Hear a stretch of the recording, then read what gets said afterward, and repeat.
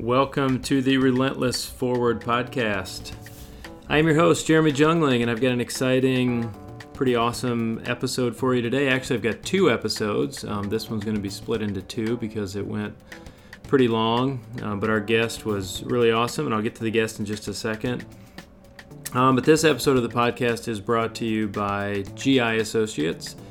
And GI Associates is one of the largest and best gastroenterology clinics in the southeastern United States. Runstrong and myself have a great partnership with GI Associates. We have a mutual interest in promoting colon cancer awareness. And last year we put on a race called the Butts and Guts. This year we're rebranding the race. The name will be announced pretty soon, but it's going to be coming up in the spring. And it's pretty exciting. And the goal of that is to raise money for the 70 by 2020 initiative. That initiative is a group that is trying to get 70% of eligible Mississippians to get screened for colon cancer by 2020. And I think the number is pretty low. It's below 50% right now. But it's so important, and insurance covers it if you're over 50, and I think it may even have changed to 45 now. And even younger if you have a history of colon cancer in your family, so it's really important. So we have a really great partnership in promoting this, and as a colon cancer survivor myself, I take it to heart, and it's important to me. So if you are eligible to get screened and you're in the southeastern United States, or even if you're not, call GI Associates today at 601-355-1234. Tell them Jeremy sent you or Runstrong sent you. And if you're not local, they can probably put you in touch with a great GI clinic in your area and get screened today. There's no reason not to get screened for colon cancer. I can tell you that getting a colonoscopy is a whole lot better than getting colon cancer. So make that appointment today. Again, it's 601-355-1234. At Runstrong, we have some pretty exciting news. The first Runstrong multi-use facility is in construction right now. It's going to be called Runstrong HQ. Up to this point, we've been sort of a homeless business. I've been operating out of a converted bedroom at home and in local parks and at regional events. But now Runstrong is starting what is going to be one of the first of its kind, probably in the nation. It's what you could call a runner's paradise. It's a multi-use facility that's going to cater to all things that a runner or a walker needs, including it's going to have a gym where people can do some functional fitness training, some strength training, group workouts. It's going to have an event space, an area where we can do clinics and workshops and races. It's on a local trail. It's going to be a store. It's going to have some retail products, just select products that we recommend, that members will get discounted pricing on as part of their membership. And one of the coolest things we're going to do is it's going to also have a recovery aspect. There's going to be a cryo spa, a sauna, and we're going to have Normatec recovery boots in. So after a long, hard run, our runners can come in, sit down in a recliner, put on the recovery boots, the compression boots, and recover. So it's also going to have a really cool members area where they get some special perks and privileges for being members of Runstrong. And it's just going to be really a unique and awesome space. It's, I think, one of the first of its kind. You know, most businesses in the run specialty industry start as retail, and then those retailers do things like events and 5Ks and clinics and stuff to cater to their runners. And in this case, we've kind of taken the opposite approach. Runstrong has taken all the things that a runner wants, and we have the retail portion of it, but it's just going to be a smaller portion of it. So it's kind of a runner's facility, a coaching place, a place to get training, a place for people to do their runs from. And then also it's a nice added perk to some of the corporate partnerships that we have, including with GI Associates, where the employees of the companies we have corporate partnerships with will be able to come and have limited memberships to the gym as well.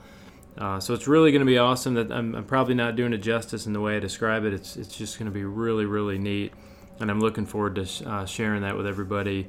And we hope to have it open by the end of December. It's going to be one of a kind. Maybe someday it'll come. If you're not in Mississippi, it'll be coming to a city near you. Our guest today was awesome. Her name is Rebecca Turner. She is a best-selling author. She wrote a great book called Mind Over Fork, which covers a lot of nutrition, but it's not just a nutrition book where you're going to read about calories and macronutrients and stuff like that. Rather, she talks a lot about the mindset and the mentality that you have to foment in your life and how that can apply to nutrition and dietary choices and be a positive in your life instead of a struggle. And Rebecca has a lot of good information. Mike McElroy is on the podcast with us. He's my co-host who's been in a lot of the shows. Mike has a ton of great questions and discussions for Rebecca. Rebecca takes me to task a little bit for some of the nutritional behaviors that I have taken upon myself in the last 6 months, but I think it's valuable. I think it'll be good for people to understand that as well. But this, we had so much to talk about. We didn't talk as much about nutrition as I would have, as we originally planned. Rather, we talked a lot about lifestyle and mindset and approaching fitness and a lot of really interesting stuff. And it ended up being a little longer than we'd originally planned as well, so I split it into 2 parts. So you're going to hear the first part with this episode, and I think you'll really enjoy it. So again, thanks for listening to the podcast and to this episode. We really appreciate your support. There's lots of exciting things happening at Run Strong. If you don't follow us on Facebook or Instagram, please do. On Facebook, it's at RunStrongMS, and on Instagram, it's at RunStrong.ms. Even if you're not local to the Mississippi area, there's a lot of information on there and some pretty cool stuff that you can participate in. There's even ways for you to become a member of Run Strong and get benefits and perks of being a member even if you're not local. So it's some pretty cool stuff going on. But again, thanks for listening. Check out this episode. Gotta run. All right, we are live. Yay! Yay, we're here. This is Jeremy, and I'm here with my occasional co-host, guest host. I never know what to call you, but friend, Mike McElroy. And then we have a special guest in studio. Can I call this a studio? Sure. I mean, you're a I didn't buy national it. star. So does this count as a studio? And we're here with Rebecca Turner, best-selling author. So funny. Noted dietitian with a good story. And we've already talked for about 20 minutes. I guess this would be off air with a lot of nutrition stuff. We got Rebecca really fired up, got her blood pressure up, and we're hoping that'll happen again at some point in the podcast. I feel certain we can do that. I think we can do it. I'm going to once I tell her what I did to myself, she's gonna have a heart attack. I don't care what you do to yourself. So let's get started. Rebecca, welcome to the show. Welcome. Thank you. How have you been? Been good. And if you recognize Rebecca's voice, it's probably because she's all over the radio and the TV and what else have you been doing lately? The Facebooks? The Facebooks. Keeping busy. I do apologize if I get into a coughing fit. You did choose like the 1 week I sound like a teenage boy with the weather change and all of that. And it's the one thing you don't want whenever talking is your livelihood, but it is what it is. But I thought maybe you had taken up smoking and you were going for that Marlboro. Yes. That's the latest diet trend. I hear it. Smoking makes you lose weight, doesn't it? Smoking makes you lose weight. Your next book is going to be Mind Over Tobacco. Yeah, I already accomplished that back at USM. You can't run very well with a hangover and a smoker's lung. I learned that quick. Are you sure? The hangover? It seems like maybe I tried that before. Yeah, I bet it wasn't your best time. I don't know. Could that be considered carb loading?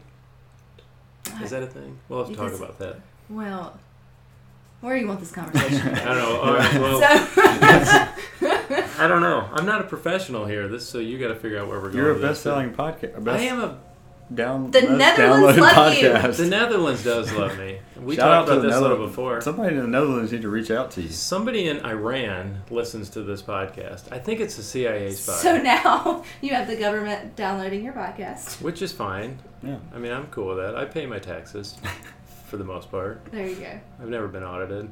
Yeah, I have a big following in the UK. It's cool. Yeah. So, I mean, I've made you international now. I mean, That's you're, amazing. National. But I bet I have more people that listen Have to you me in sold the a book Netherlands internationally? Yes, several, but the I can't name Netherlands? them off the Already top done. of my head now. She's already international. I actually shipped. Somebody paid $20+ for me to sign it and then ship it to them somewhere in Africa. Ooh. So.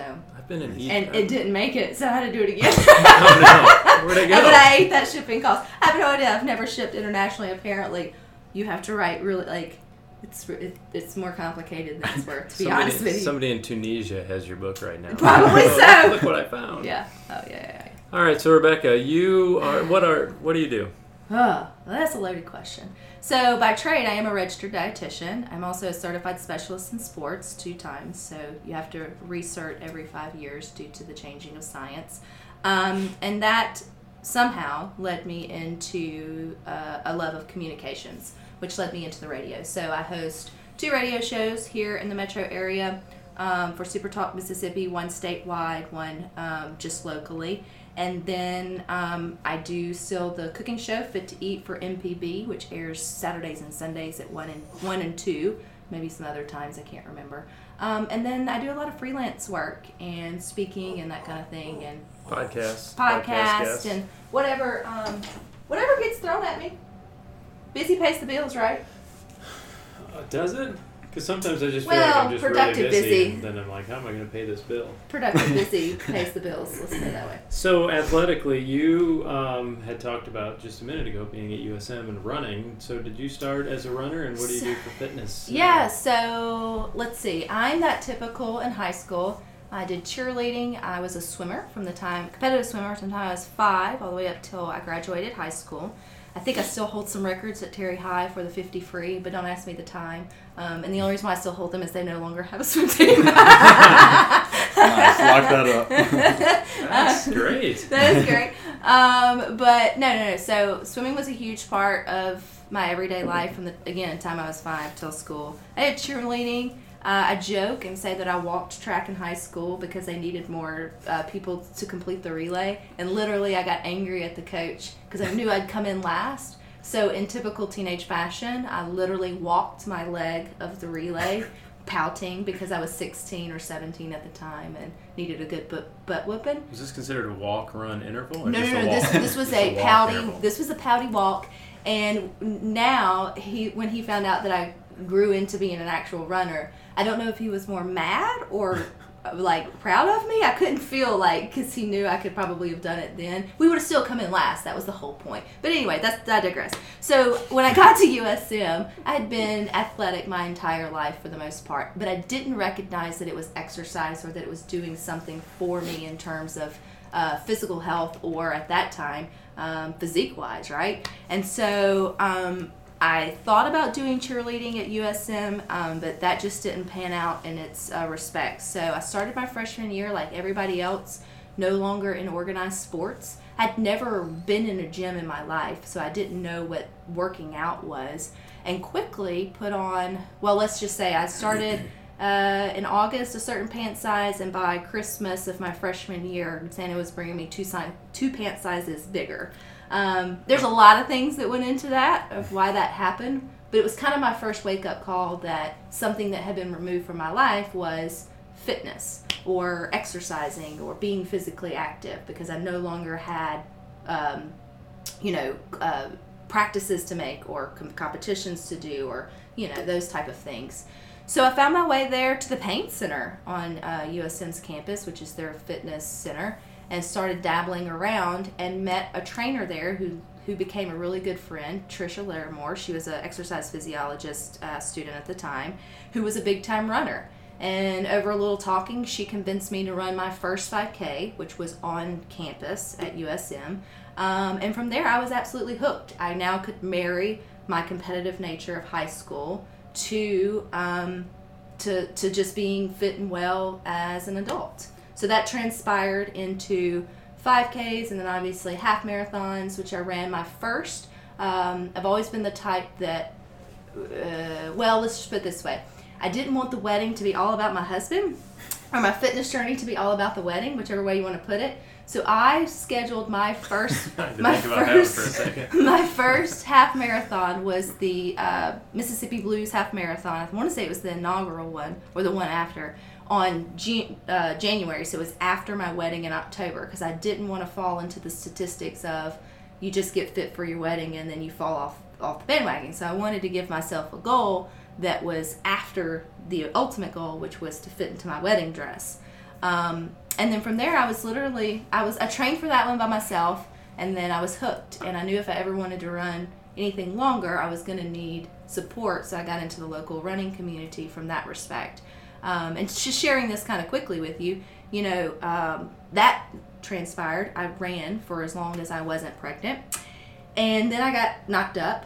See, sometime once we moved back to Jackson, which was a great thing. We were happily married for 5 years. It was bound to happen. And I thought I was going to be that girl who, I was going to run through my pregnancy. I was going to run a marathon and then pop out the baby. Woo, whatever it may be. At the finish line? At the finish line, whatever, photo finish. But I had the best OB too, and she told me that I could do anything I wanted to that I was doing prior to pregnancy as long as I was having fun. She said the moment it's no longer fun, that's when you are no longer able, capable, or should be doing it as a pregnant person. That's just generally a really good lesson anyway. Well, that is a good lesson. And so I remember I was about 5 to 6 months pregnant, making my loop outside our home and stopping. And I remember putting my hands on my hips and looking up at the sky and go, who in the hell am I doing this for? This is terrible. And it just wasn't fun anymore. And I just wasn't that girl who could keep up training and running the way that I wanted to. And so I reached out and found some other things, which led me to Body Pump, which was my first taste of anything on a bar or sort of related with that. I finished out my pregnancy with that. And lo and behold, I told you it was a long story, but lo and behold, like many women, you want your life to be just like it was pre-pregnancy. Post-pregnancy, you think you're Superwoman. Now the baby's on the outside. It's going to be a whole lot easier. Oh, no. It's a whole lot easier when the baby's in where it's supposed to be, not crying, not needing anything. It's easier much to more, keep an eye on them. Much more complicated. So hold on, pause. I'm going to start coughing. Women think a lot more about their actions than guys do. Yeah, I think so too. Yeah. So I quickly realized I couldn't marathon train post-pregnancy. She's having a little medical crisis. Mm-hmm. I told you it may happen. That's okay. It's just that tickle. And so I had to find something else that, because in my mind, if I couldn't run for a 20-miler, it wasn't exercise, right? Because I had come from that marathon training mindset. Is that wrong? Yes, if you have a baby. Okay. And you don't have someone home to watch it for you. All right. Shout out to Claire. We're going to talk about that too. Yeah. So anyway, long story, I was looking for something that I could do in an hour. And that's when I found CrossFit, which was the first time in 9 years of my life I'd ever picked up a barbell or done any sort of weights. And that changed the trajectory of the next 5 to 6 years of my life in terms of what physical fitness was, my understanding of how the body works, and what so many women are sort of missing out on and misunderstanding. And so you're really active in CrossFit now? Mm-mm. No? Nope, I no longer CrossFit. So I CrossFitted for about 3 years and found that I didn't have the time to be good at everything, which really sucks. And in CrossFit, to be good, you have to be good at everything. But the one thing that stuck out for me was the Olympic lifting and the strength training. And so I decided to take the leap of faith and sort of see how strong I could get if I gave it full attention. And for the last, I guess, little over a year, I've been working with Mississippi Barbell, which is Olympic lifting strength and all of that. And I hold the state record in Mississippi for the Master Women's Division for Olympic lifting. Wow. That's pretty impressive. I was the only one that did it, but that's okay. State record in swimming and weightlifting. State record, whatever. That's okay. I know a lot of friends that they just started making state records for ultra marathon distance stuff. And a bunch of people right off the bat did a 50K and they all got a certificate. And they're like, yeah, but what? I'm like, it still counts. It still counts. You're in the record books, and then you have to come back and keep it up or whatever. Oh wow! So that's quite a transition. So you've gone from runner to swimmer to runner, runner, CrossFitter, Olympic. Yeah, and I still have my. There's a heart. If I ever left Olympic lifting, I would go back to CrossFit. But I was gonna. Well, what's next? Is that what's next? No, I have found something I believe in, something that challenges me, something that I can do in my garage, and I think it's a missing conversation for so many women, which is the strength component.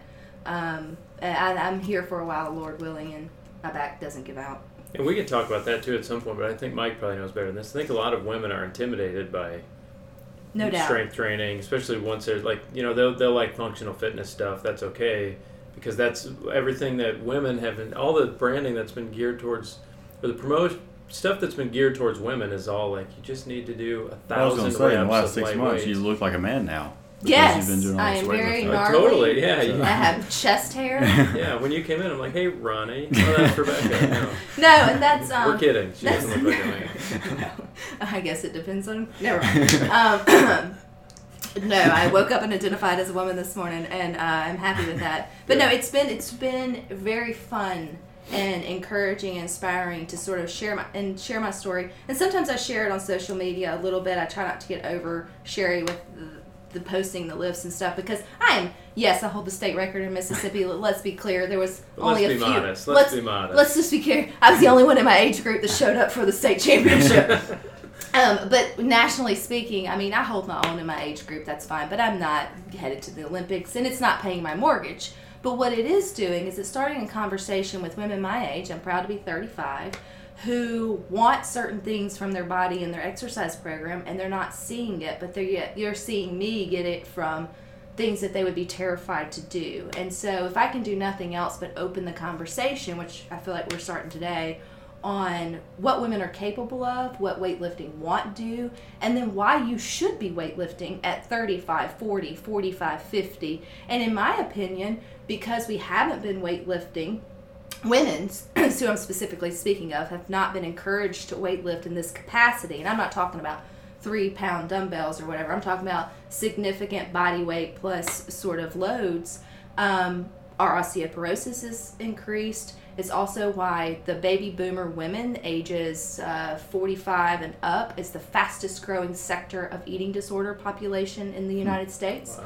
Because they come from the 80s, which was all cardio, no fat, no whatever, and they lost their only ability to burn calories, which is muscle tissue. So once you lose that postmenopausal, then you literally have to just keep reducing your calorie intake. Are you saying they're developing eating disorders? Yes, they are developing eating because, Wow. 60's the new 50, 50's the new 40. Our women now want to keep looking good, feeling good, all these things in years. The new 60 or 70-year-old grandmother does not look like our 60 and 70-year-old grandmother, much less the one to our parents, right? It's a completely new lifestyle for them.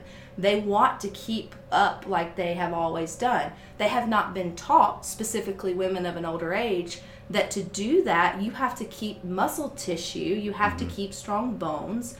You can't just keep taking away food. So without the proper education, those women postmenopausal who want to still go and do, they're secretly starving themselves, because with that change, with the age grade, you're automatically losing muscle tissue anyway due to just lifespan. So now you're fighting an uphill battle. You don't even know what fight you're fighting, and you're keeping to take away food to stay at a weight you feel comfortable in, and lo and behold, you're 60 and you're anorexic. I think this is a good transition into what is considered healthy. We talk about, if you always read, I've seen some of this in your book too, but what exactly is healthy? We want to live a healthy lifestyle. And I think what you're saying is, healthy includes things like strength training, obviously. If you look up the definition of healthy in the Webster Dictionary, it's defined as without disease or injured. So right there, that leaves a lot to the imagination, right? But what you can grapple out of that, I would say, that we could all agree on, is a lifestyle that creates, you create a lifestyle that removes or prevents or intervenes or manages chronic illnesses, diabetes, hypertension, high cholesterol, those type of things, and that prevents or removes or repairs injury. He's fine. Which is going to be taking on any sort of athlete or fitness adventure that's going to cause you to be injured. Right there, a lot of women think, if I weightlift, I'm going to blow out a knee or blow out a back, or, you see this kind of stuff too. Yeah. And we're talking about safely doing these type of things. So from there, the definition of healthy really becomes so individualized, it's where it gets lost in sort of the fray. Because whenever I was seeing personal clients, the first question I would ask somebody is, what is your definition of healthy? And it would be like deer in headlights back to me, because they were like, well, I'm coming to you to tell me that. I can't tell you what your definition of healthy is. I can tell you these parameters that you should be striving for, but how we get there is completely different. I mean, but yes, if you want to ask me, I fully am now 100% convinced that some form of strength training, whether it's, even if it's just body resistance, but some form of resistance training is a part that I now ask people before I even start asking them what they eat.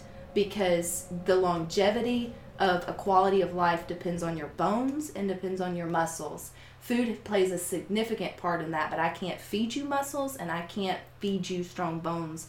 That comes from a physical force that food can't do for you. I think one of the, if we look at like high level, big picture, common with your story, that I talk about a lot is fulfillment. And you've gotten, if we talk about exercise or nutrition that we're going to get into, is getting fulfillment from, and this is kind of like you were talking about understanding why you're doing it. You got fulfillment from running at one time, and then you were open to the change of getting fulfillment through CrossFit at one time, and then you were open to that change of, and people get stuck in thinking, like, I've had people that are members of my gym, and they like are questioned, or when I owned a CrossFit gym, question or afraid to tell me that they might try to do something else, and I'm like, no, it's okay to do something different. You may not like CrossFit anymore, and that's completely fine. You may like weightlifting. The keto diet, you can bring that up, may work for some person that was telling you about it, but if it doesn't anywhere close to fit your lifestyle, then it's probably not going to work. And as a running coach, you see a lot of people, running is the first thing that they get into. It's the beginning of a fitness journey, like getting back into that health, and then they start to realize some of the things like you realize, like it's kind of limited how much you can keep running all you want, but it's limited what the impact is going to have on you. And but it opens up the doors to this new fitness and health, and they start to feel, hey, I can go do what Rebecca's doing. I can go do CrossFit. Well, that's also a lot of your triathletes are former marathon runners who got bored. Yeah.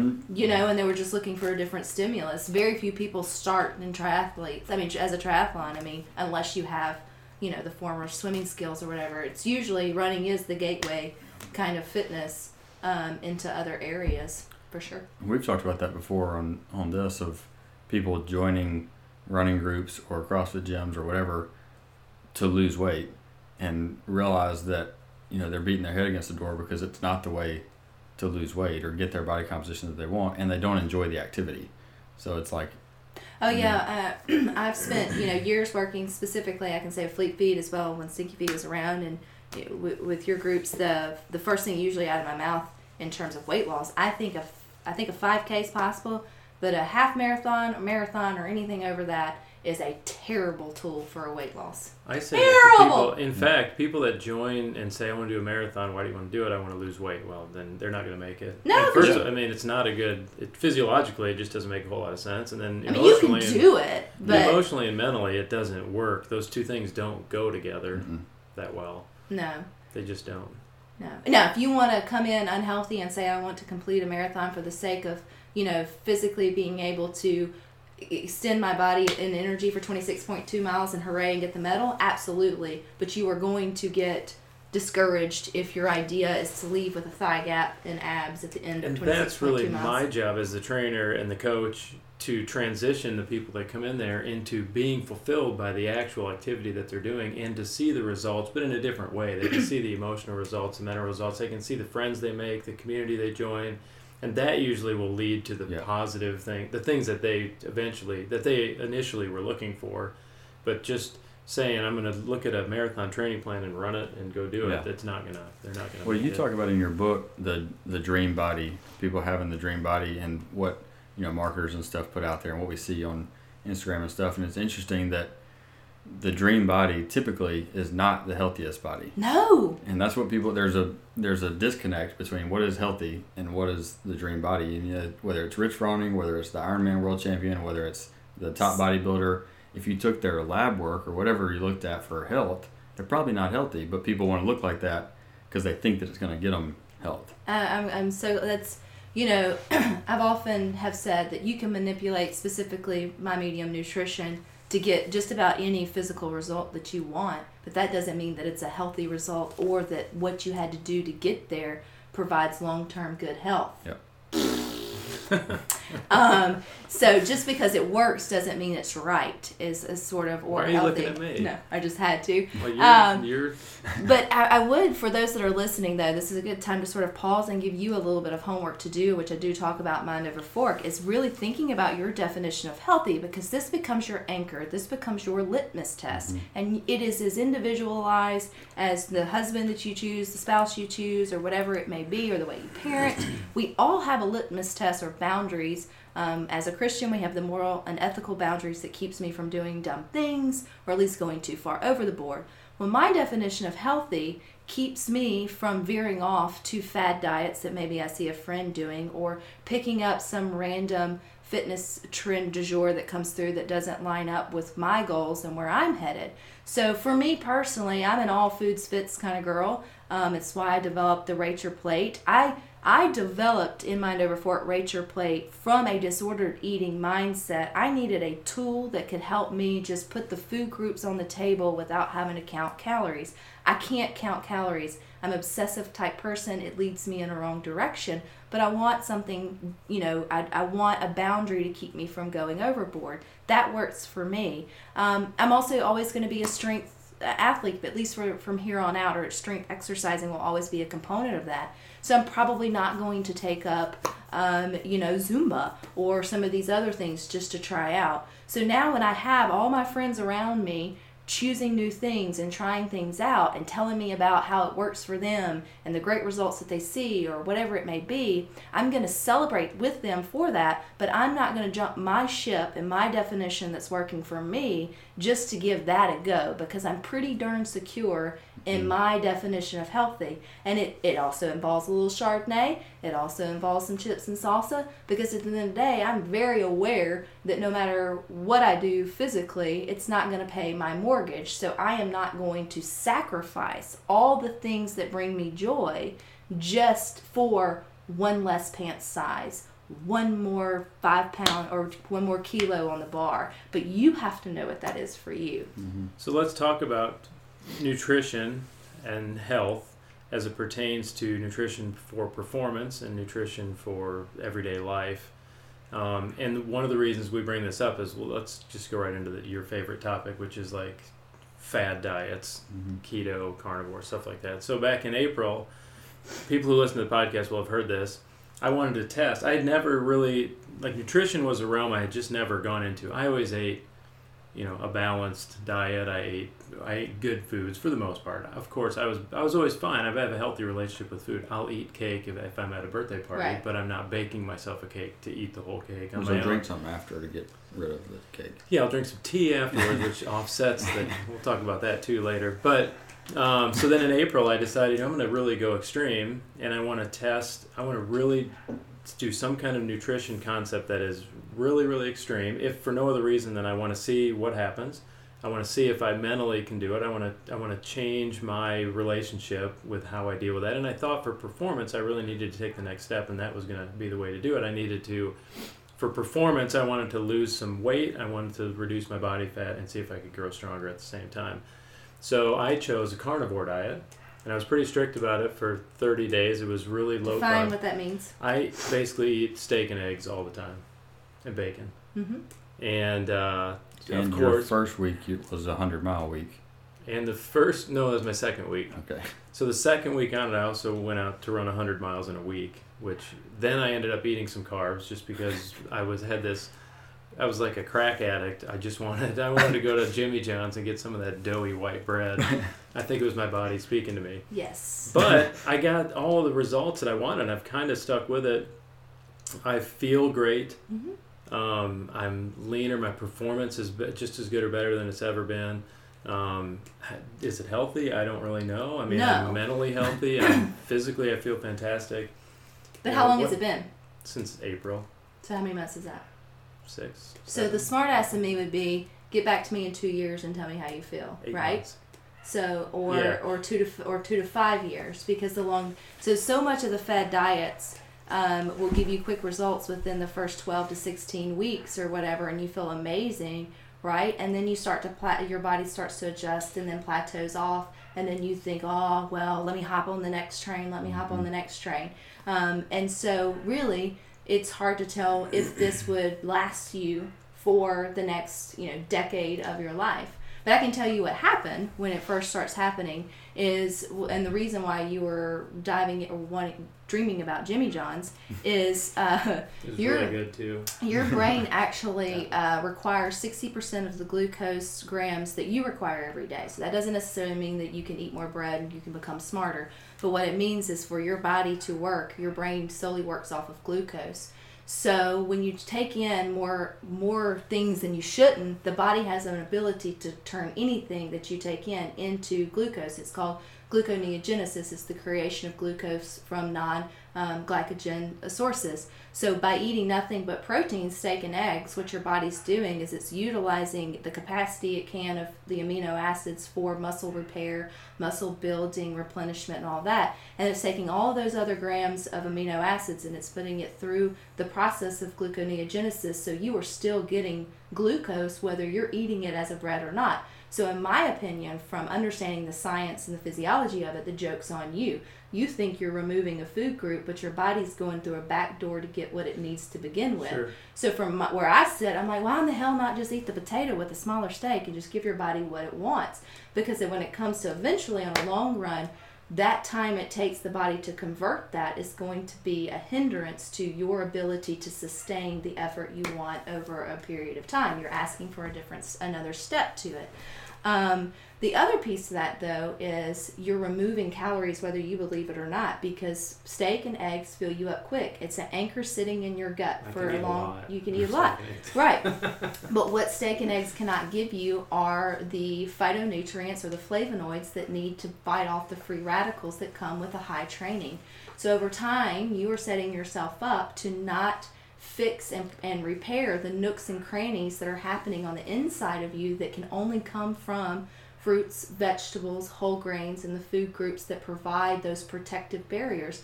Because basically steak and potatoes are pretty good for ADEK and then proteins and amino acids. Eventually your stores will run and you will start to suffer. So you're talking kind of long-term, how it's going to Well, work wouldn't you want to live out. long-term? Yeah, no, I'm not saying that's bad. I'm saying that just for performance versus health. So what would have been a better alternative for me to get the same results that I wanted from a performance perspective early on, but keep it sustainable? If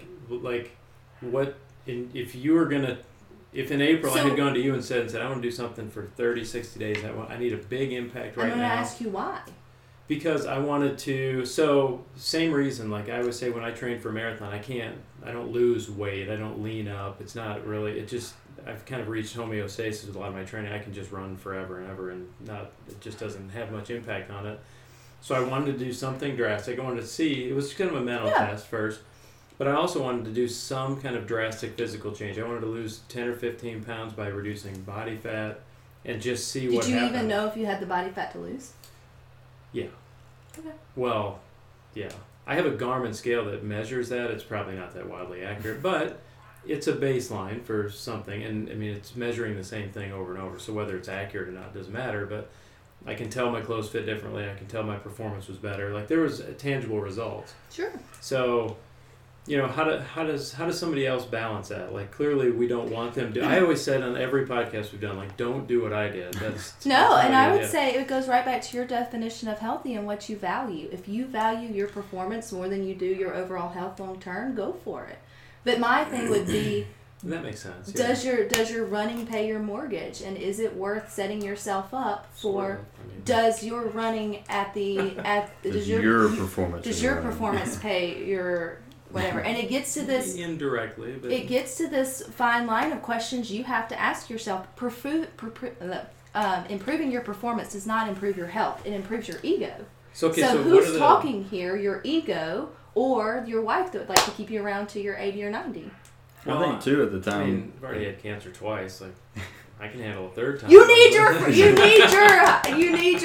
and vegetables. I do eat some. I don't want to get into the minutia of the carnivore diet specifically, but I do have one question about it. The things that I've heard about it for a temporary. Yeah, and you can talk about cycles. I mean, weightlifters cycle. They go through something really dumb and drop weight. The question I have, and this is a question that I wanted to ask, is, and obviously we know a lot of health and wellness comes from the gut and what's in the gut. Yes, we're learning more. That's some of the things that I've seen of possible hypothesis on why it quote unquote works for a temporary time is that these people that are getting short-term results on it, their gut is so messed up with bacteria that it essentially eliminates all all bacteria, good and bad, and then they come in back and put in the fruits and vegetables back. Do you think there's any truth to that, or a way to get it without going that extreme? I wouldn't denounce. And of course, you wouldn't be able to do that unless you tested somebody first. You would have to test somebody first, and I would never recommend you being your own nutritional guinea pig in that respect. But I won't deny that there is amazing research coming out about the GI system. I won't deny that what he didn't improve his performance in the short term. What I try to do for the general population is challenge your thinking on why do you need that. Right. Yeah, I agree 100%. And it goes back to like the whole keto diet. My whole thing is, why do you want to put butter in your coffee and lick bacon for the rest of your life? Like, what is it about getting down to the few sizes lower or whatever it may be that's so important to you that you would forego all the blessings that can come from a balanced and healthy diet just for an outward appearance of health? Whether it works or not, like, why are you so emotionally attached to needing to run faster or needing to do better to the extent you're willing to sacrifice your health for it? Like, that's a huge question that I think is not being sort of analyzed and talked about. And that's have written down goals, fulfillment, and then now what? And that's kind of what I try to lead clients to as well. They come to me with this goal, and I say, okay, here's what it may take to get there, and they probably will back off at that point. But if they don't, I say, okay, let's say you get this goal of this body that you're looking for, are you going to keep it? And even then what? And then what? What do you get from it? And the answer is probably nothing. You're not going to get fulfilled. You're going to be more frustrated because that body is not going to be that body, and you've done all this hard work that stressed you out on a bunch of different levels, and they're still not fulfilled from it. So it's like, okay, so what do we even? Let's go back to square one then, and let's just do balance. Trust me, if you read my book, most of the case studies in there are me. But my publisher was like, you shouldn't just talk about yourself. Let's make up fake names. Sure. So one of them that sticks out to me though was going back to my wedding and where a lot of my disordered eating started. It wasn't even from a performance stand base. I wasn't even that type of dietitian yet. But we were engaged for 2 years, and I went and bought my dress obviously like 3 weeks after we got engaged, because that's what every bride wants, to go ahead and get the dress. And leaving, my wonderfully intentioned bridesmaid said, well, what happens if you get fat in 2 years? And I was like, wrong thing to say to me. So I literally drove back and came home every like 12 to whatever weeks to make sure the damn thing zipped for the last 2 years. But I became obsessive with that size. Like, I had to be that size to fit into that dress 2 years from there. And I didn't realize the detriment that it was doing to everything. And I never was clinically disordered eating, so I don't want to take anything away from people who truly suffer with bulimia, anorexia, orthorexia, or any of those. But I was disordered eating to the point that I literally ate the same thing morning, noon, and night, because if nothing changed, then hopefully nothing would change. And all I ate was like tuna fish, broccoli, string beans. I didn't see a loaf of bread for like 2 years. Fast forward to what I talk about in the book is on my bachelorette party, I had too much tequila. And of course, when you come home and you're with girls who don't care about tuna fish and broccoli, and they make mac and cheese for your hangover. And I was sitting on the front porch outside with the mac and cheese bowl in my lap, eating it with a wooden spoon, licking it, going, oh my God, I have been depriving myself. And sounds really good. It sounds really good, but it also goes to show what mental state I was willing to put myself, and I didn't realize I was putting myself in for 2 years obsessively for a certain size that ended up I had to gain weight for because the damn thing was too loose. But anyway, so that is what I don't wish on anybody, and I am not the only one that struggles with that. So again, it goes back to what I would ask you over and over again is why do you feel the need to sacrifice your health to the point to run a little faster when the world record's not on the line, when your mortgage is not on the line, what is not being fulfilled in you that you need to push the limits that far? Yeah, good question. So I don't think that this is not something I want to do long term because I don't know. I assume there aren't a lot of... You're on the hot seat right now, by the way. What's that? You're on the hot seat right now, by I'm the way. fine. I know the answers to all these questions. I've had these questions answered. I have to answer them from my wife. Like, this is easy. No, and if you're in the right mindset and you have a very experimental mindset, Jeremy, that's completely different than... Yep. I sit as the woman in the room and understand that a lot of the women out there aren't going, oh, this didn't work. I can go back to eating in moderation. No, I can go. And I've already gone back a little to eating a little more normal. But what it's done, they're having a lot of positive benefits for me that will last long term. And that's I have more management of my own nutrition. I know I've seen the results from probably less from what I have been doing and less from what I haven't been doing. So I eat less of the stuff that I knew was not good for me because when you're marathon training a lot, you're just like, I can have 27 bowls of Frosted Flakes because I got to run 12 miles tomorrow. And that doesn't work. So I've started to eliminate things and just have a little better control over what I eat. But I have a really healthy relationship with nutrition and food and stuff. I just really want to use experimental. Rare. Yeah. And you know who's like also they hide behind disordered body image? Are runners, are CrossFitters, are the fitness people, which is very, you would think it's an oxymoron, but those are the ones who are the most obsessed with their outward appearance. True, although to a certain extent, if you... Which I'm not discouraging fitness. Yeah, I was going to say, if it's driving you towards some fitness and physical activity, yes, you need to address some of those issues, but it's good that at least, we're having the conversation. We're having a conversation about fitness. And it's a conversation that needs to be had, and it's one that has sort of started, and it can go to both extremes. And that's, again, not me saying you shouldn't push yourself for physical feat. If you want to run a 100K, that's right. I think it's more of like it goes back to what Mike's really good at talking about is your why. Have you ever asked yourself why you need to lose the last 10 pounds?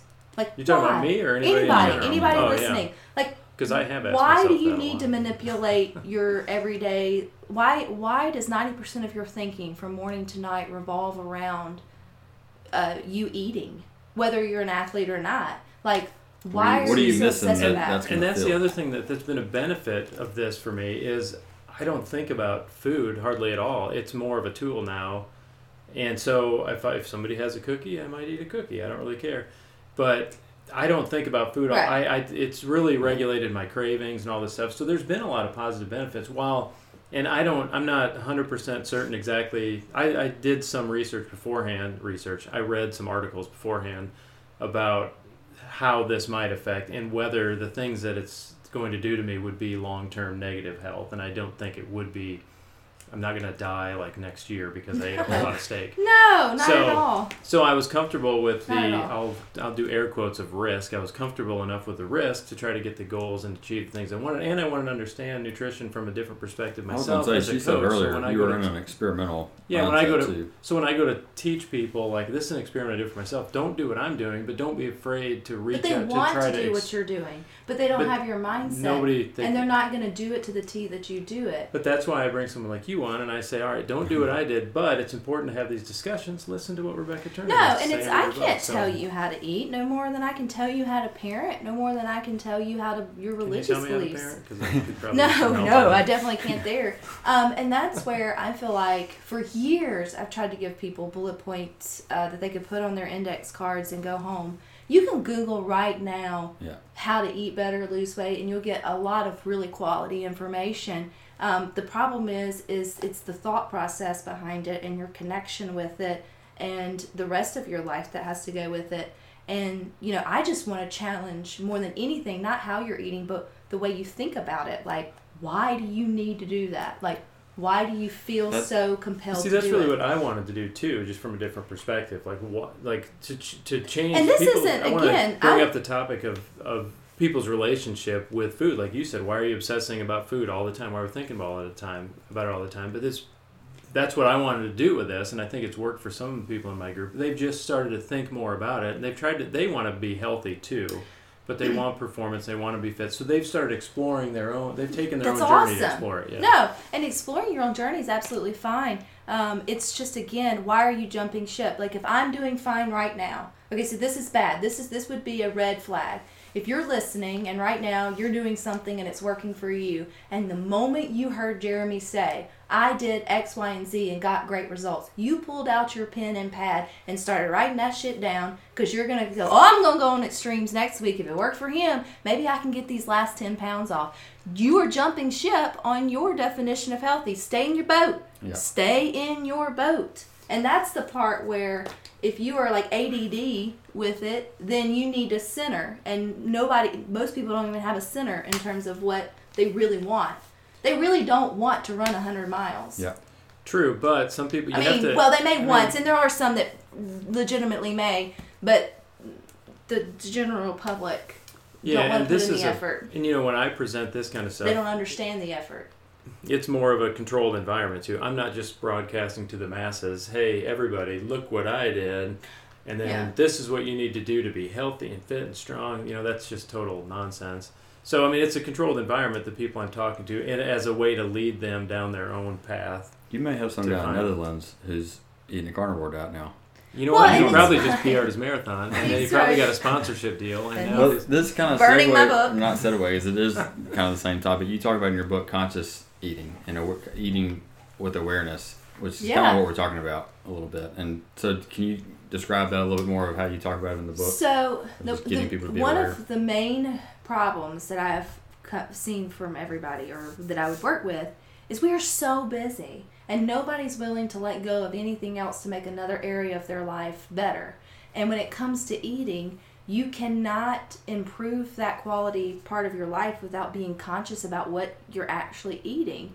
And so with that comes the monkey brain and the fact that your brain cannot have but one thought at a time. And so a lot of our obsession with mindless eating or our addiction to it is the fact that if you have a go mindset, your brain can't think about you can't think about all the worries when you're sitting there popping in, chocolate covered raisins or whatever it may be. Your brain stops, pauses, and focuses on what you're eating versus what you're worried about. And it's a mental break. It's the same, you could get the same from a walk, you could get the same from stretching or whatever it may be, but oftentimes eating is the most enjoyable thing. So your brain becomes addicted to the break and will look for ways for you to stop and mindlessly snack because all you're doing is you're trying to stop the noise in your head.